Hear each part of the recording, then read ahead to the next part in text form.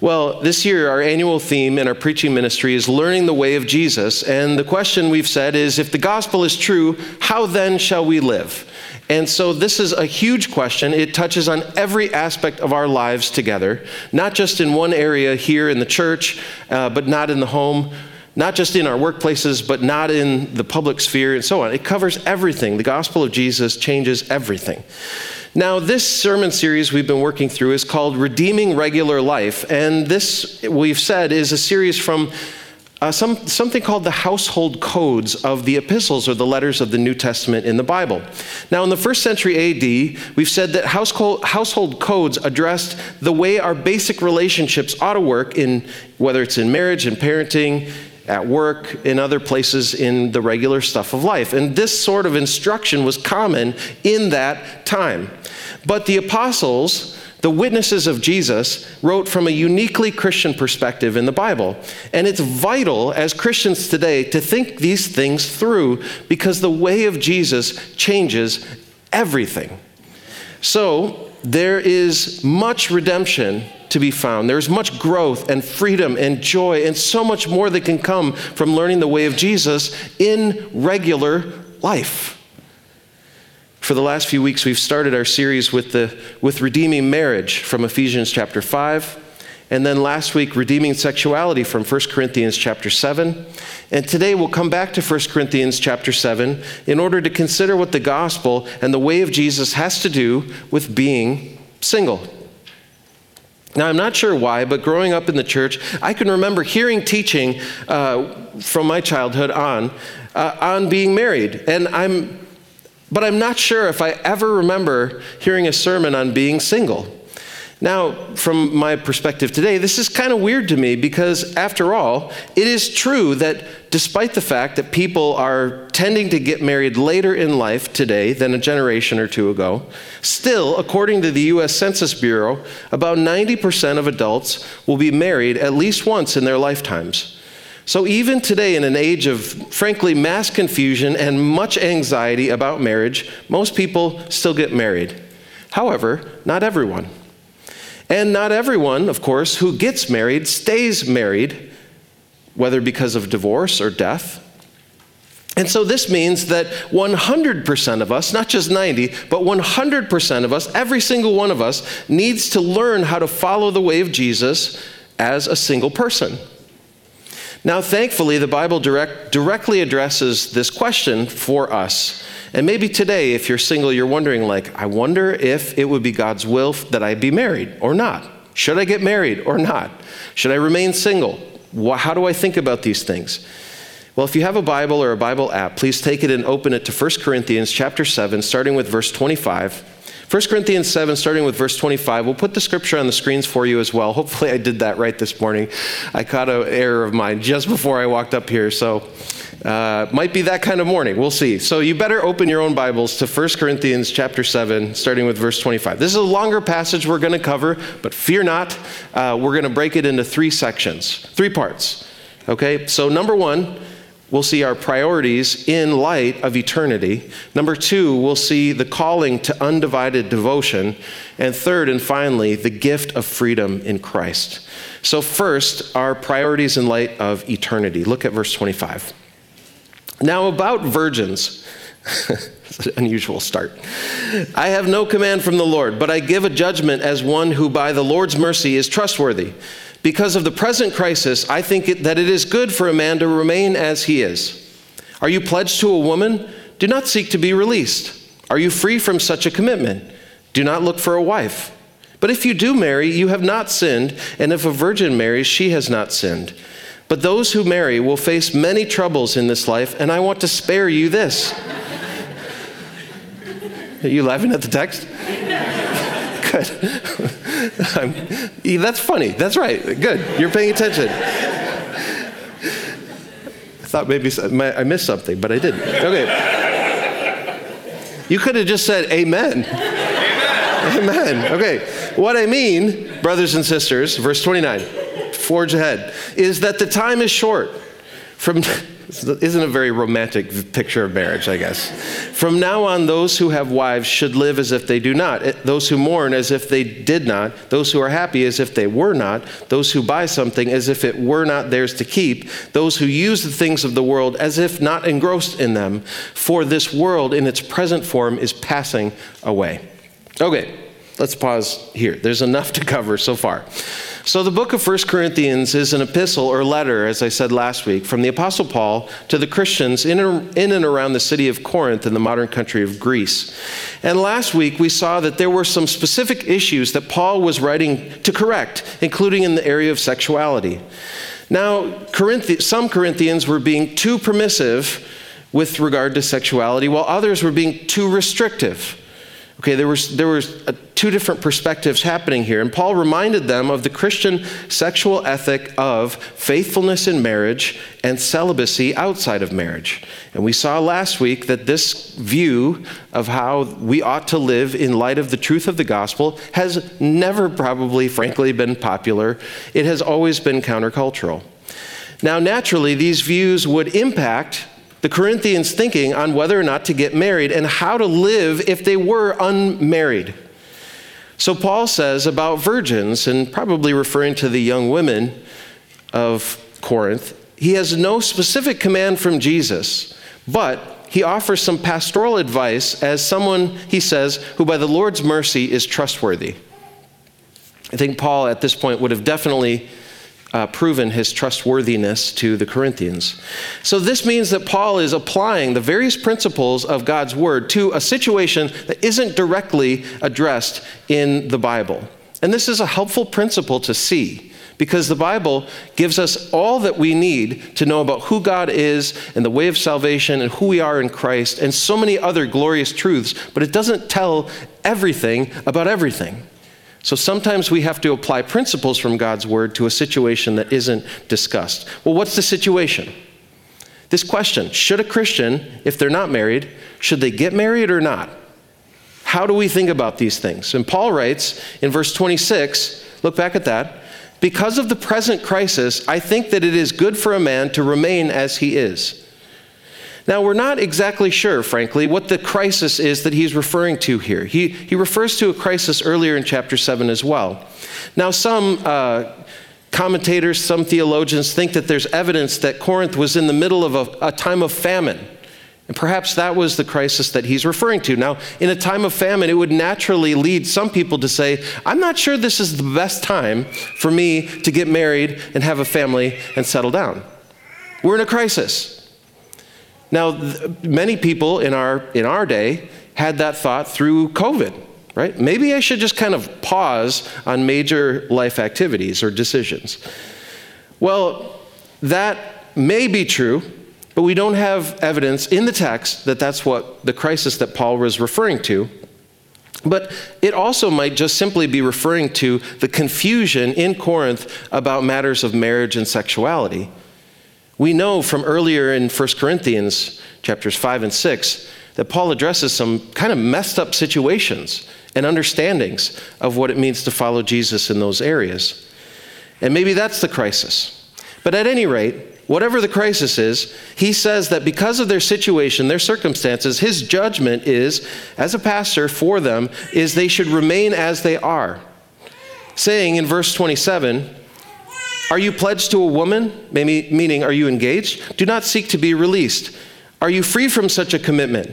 Do not look for a wife. But if you do marry, you have not sinned. And if a virgin marries, she has not sinned. Okay, so here Paul affirms the goodness of marriage. I mean, he doesn't really make it look awesome, but he doesn't say that it is sinful and wrong. Marriage, as we've seen already, is a gift of God. Paul directly emphasizes that in Ephesians chapter 5. Here he's addressing some other issues. But marriage is a gift of God and can, as we saw, be a beautiful picture of the gospel out into a world of darkness. A healthy Christian marriage, the relationship between a husband and wife, can be a picture of the relationship between Christ and the church, and it's a beautiful thing. Now, if that's true, then of course it wouldn't be a sin to get married or to want to be married, to desire marriage if you're single. But, and here's where Paul points us to evaluate our priorities in light of eternity. He goes on to say, in the second half of verse 28, but those who marry will face many troubles in this life. Okay, yes, amen. Hallelujah. Now, I want to spare you from this, says Paul. Now, what I mean, Paul says, brothers and sisters, is that time is short. From now on, those who have wives should live as if they do not, those who mourn as if they did not, those who are happy as if they were not, those who buy something as if it were not theirs to keep, those who use the things of the world as if not engrossed by them. Why? Because this world in its present form is passing away. The time is short. This world in its present form is passing away. This life and this age that we live in will both one day come to an end and transition into something new.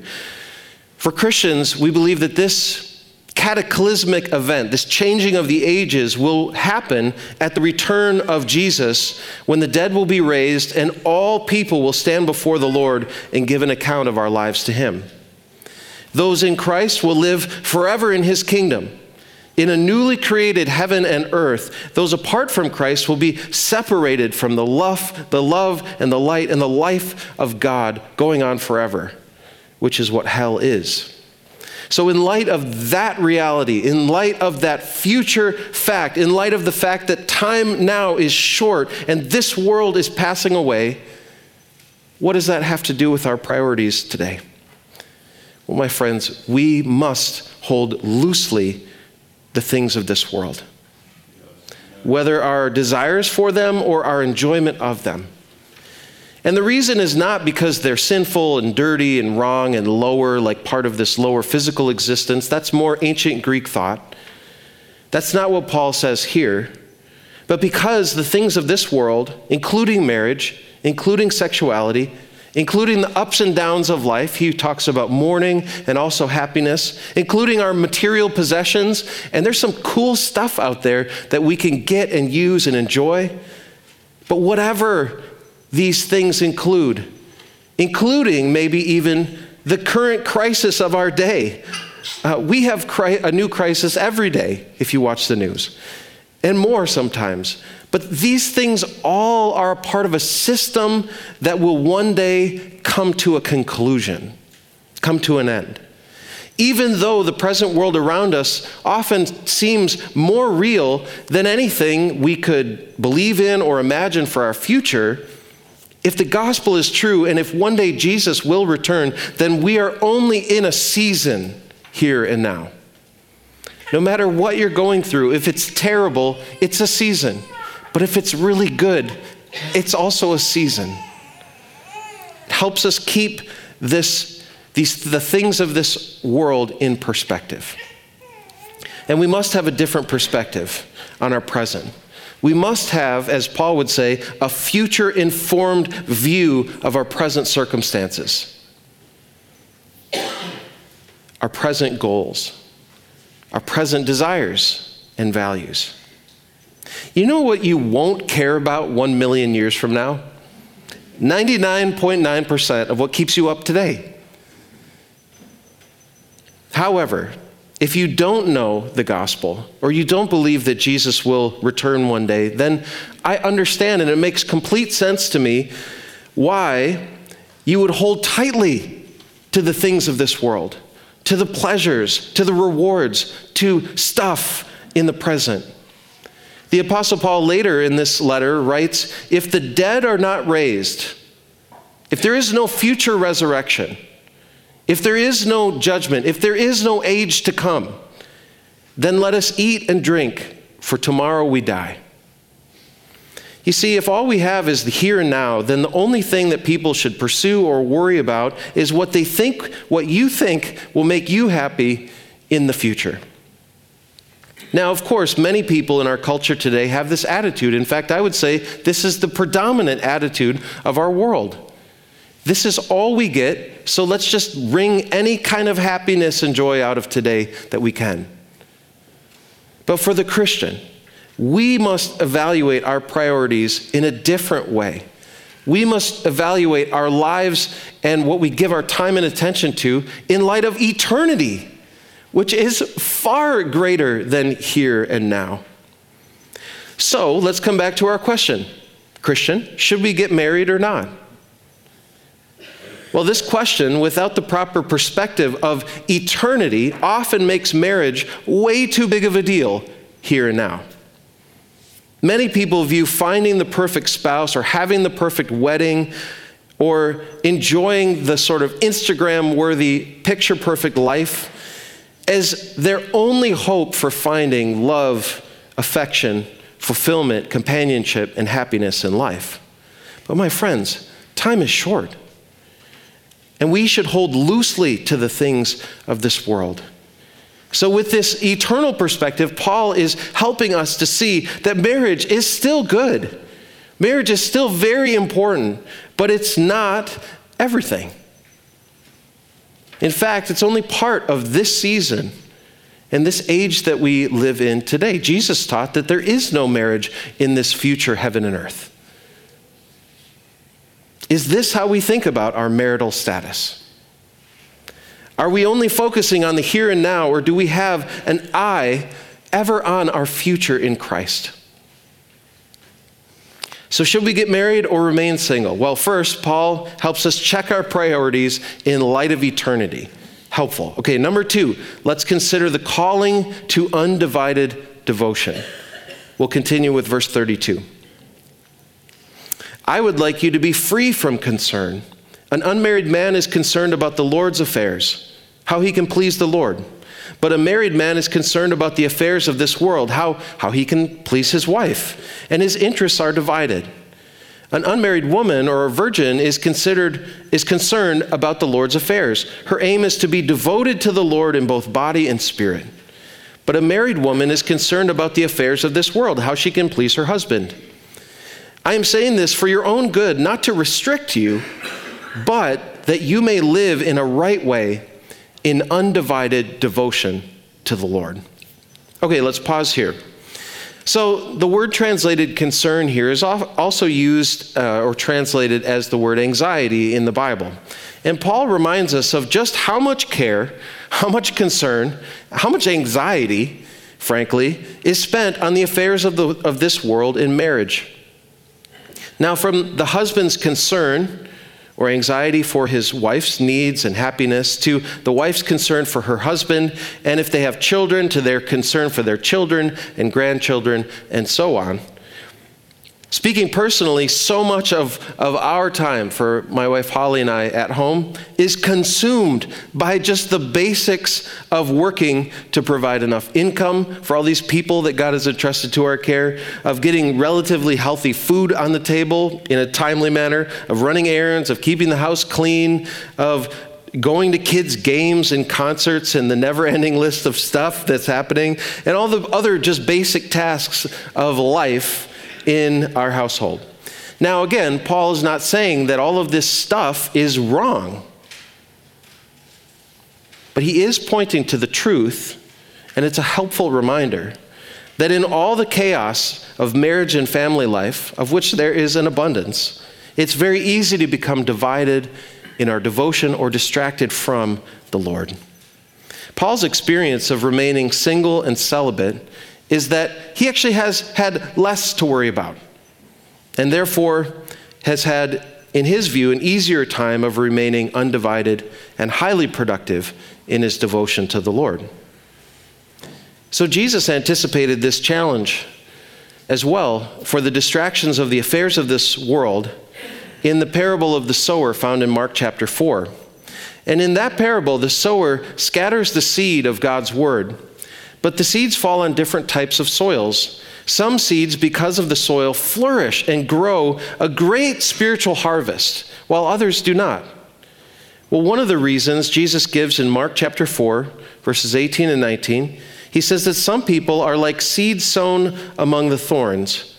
They hear the word, but the worries of this life, the deceitfulness of wealth, and the desires for other things come in and choke the word, making it unfruitful. Now, recently, I've been in my heart trying to decide whether or not we should at some point buy a boat. Have you ever had this inner dialogue? Should I buy a boat? Some of you already bought a boat. You've already gone there. Okay, some of you don't understand what I'm talking about. Well, it has crossed my mind several times that if we go ahead and do this boat purchase at some point, if we're able to afford something like that, it will bring potential joy into my life, and it will also result in a lot of extra work and money needed to be spent to keep this thing afloat and, geared up for however we use it. This is what Jesus is talking about. This is what Paul is talking about.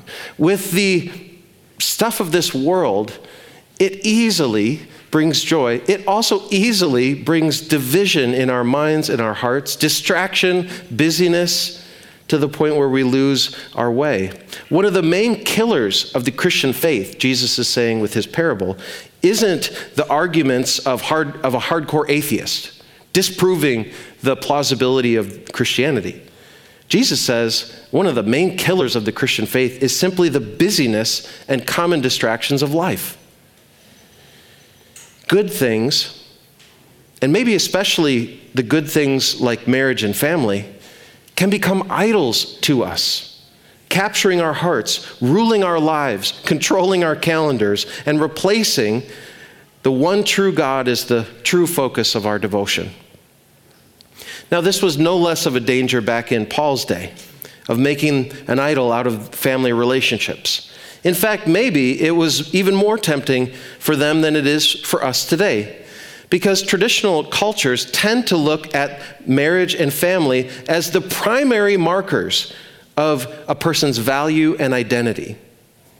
This is why so many people in the Bible are introduced by who their lineage is, who your father was, or how many children you had, or how many grandchildren you had, meant everything to them. So it would have been very strange, in fact, again, shockingly countercultural, for the Corinthians to hear Paul emphasizing the goodness of and the gift of remaining single. But he presses in, saying in verse 35, I am saying this for your own good, not to restrict you. This is not a new legalism. This isn't a new chain keeping people enslaved in some way. But Paul says that you may live in a right way in undivided devotion to the Lord. So first, we considered our priorities in light of eternity. Second, the calling to an undevoted devotion. Third, and finally in this passage, we'll see the gift of freedom in Christ. Look at verse 36. If anyone is worried that he might not be acting honorably toward the virgin he is engaged to, and if his passions are too strong and he feels he ought to marry, he should do as he wants. He is not sinning. They should get married. But the man who has settled the matter in his own mind, who is under no compulsion but has control over his own will, and who has made up in his mind not to marry the virgin, this man also does the right thing. So then, he who marries the virgin does right, but he who does not marry her does better. A woman is bound to her husband as long as he lives, but if her husband dies, she is free to marry anyone she wishes, but he must belong to the Lord. In my judgment, she's happier if she stays as she is, and I think I too have the Spirit of God. This is the word of the Lord. It's a little sassy at the end there. So, time is short. This world, in its present form, is passing away. That should impact how we see the world and how we think about our priorities in life.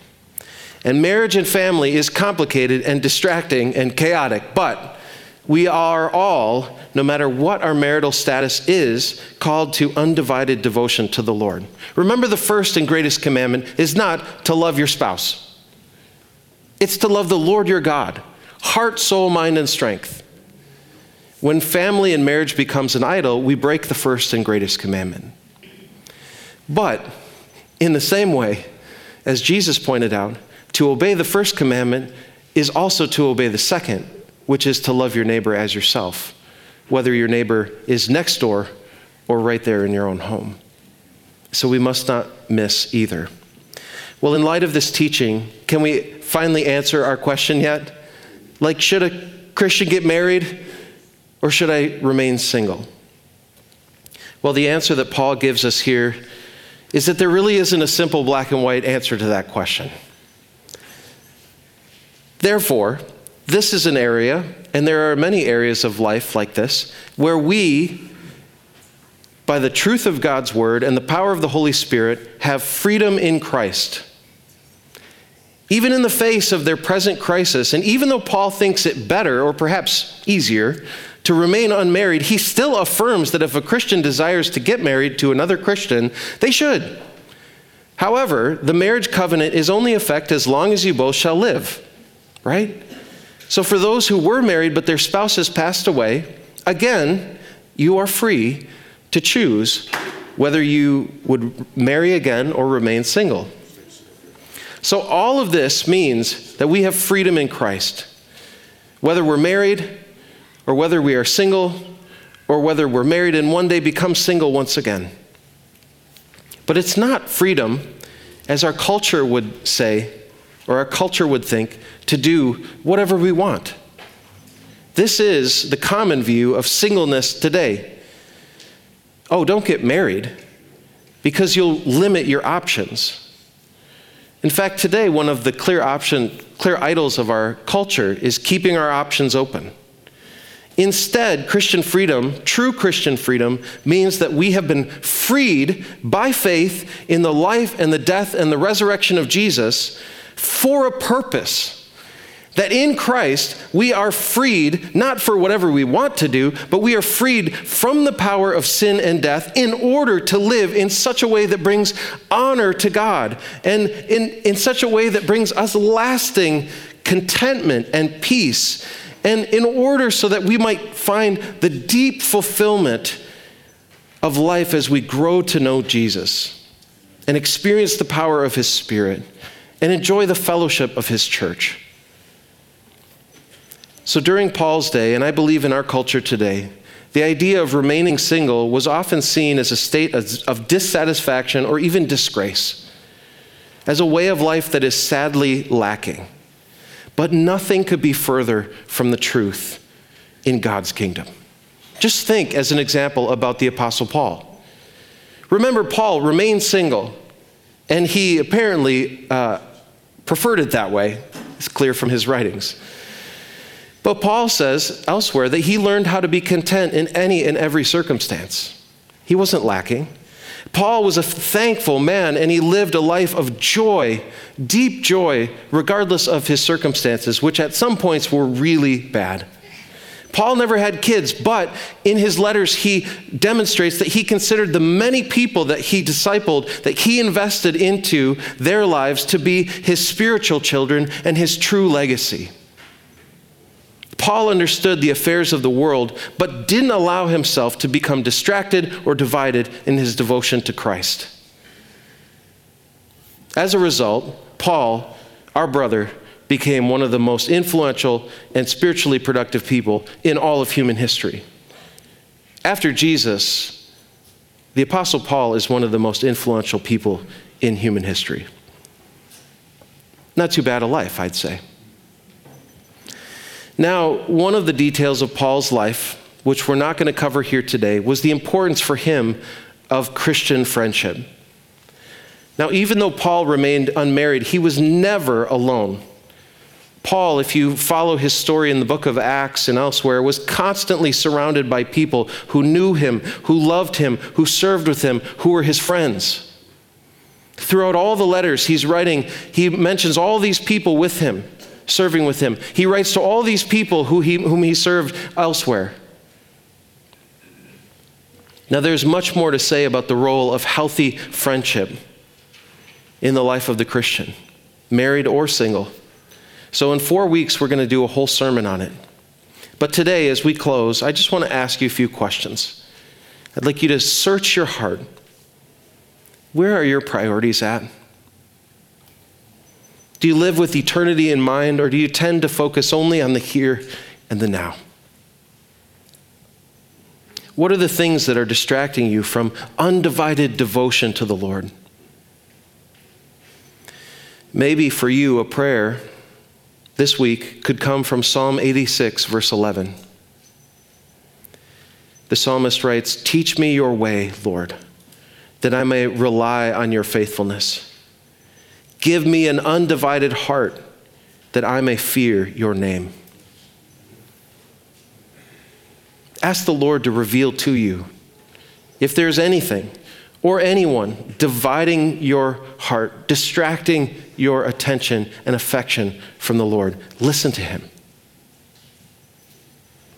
But at the end of the day, do you now see that both marriage and being single can be a gift? For some, perhaps different gifts at different times in our lives. But either way, if the gospel is true, then married or not, we can learn the way of Jesus. And as we walk with him, and as we walk together in the church, our lives can become far richer, more fulfilling, and more productive than we could even imagine today. As we grow in our knowledge of and our dependence upon and our unbelievable joy in Christ. What a gift. Let us pray. Lord Jesus, thank you for your faithfulness to us. Despite the fact that we are so easily distracted from you. Father, would you help us by the power of your Spirit to search our hearts and our lives and our minds, our calendars, the things we put our care and concern and fill us with anxiety about. Lord, would you put those things that are getting in our way of being devoted to you, would you bring those things to mind? And Father, would you forgive us? Would you forgive us for how easily we are distracted, for how often we wander astray, even though we are your people, the sheep of your pasture. Bring us back, Lord. Lead us where we need to go. Guide us now and in the future. And Father, I do pray for those of us who are single and who desire to be married, I pray that you would lead us in a way to both grow in our faith of you, your presence in our lives, and if it be your will, to lead us to a spouse. Father, for those of us who are single and do not have this desire to become married, I pray, Lord, that you would surround them with people who love and support and encourage, correct and instruct. God, may none of us be alone as we follow you. We pray and we thank you and we love you. We pray all this in Jesus' name. Amen.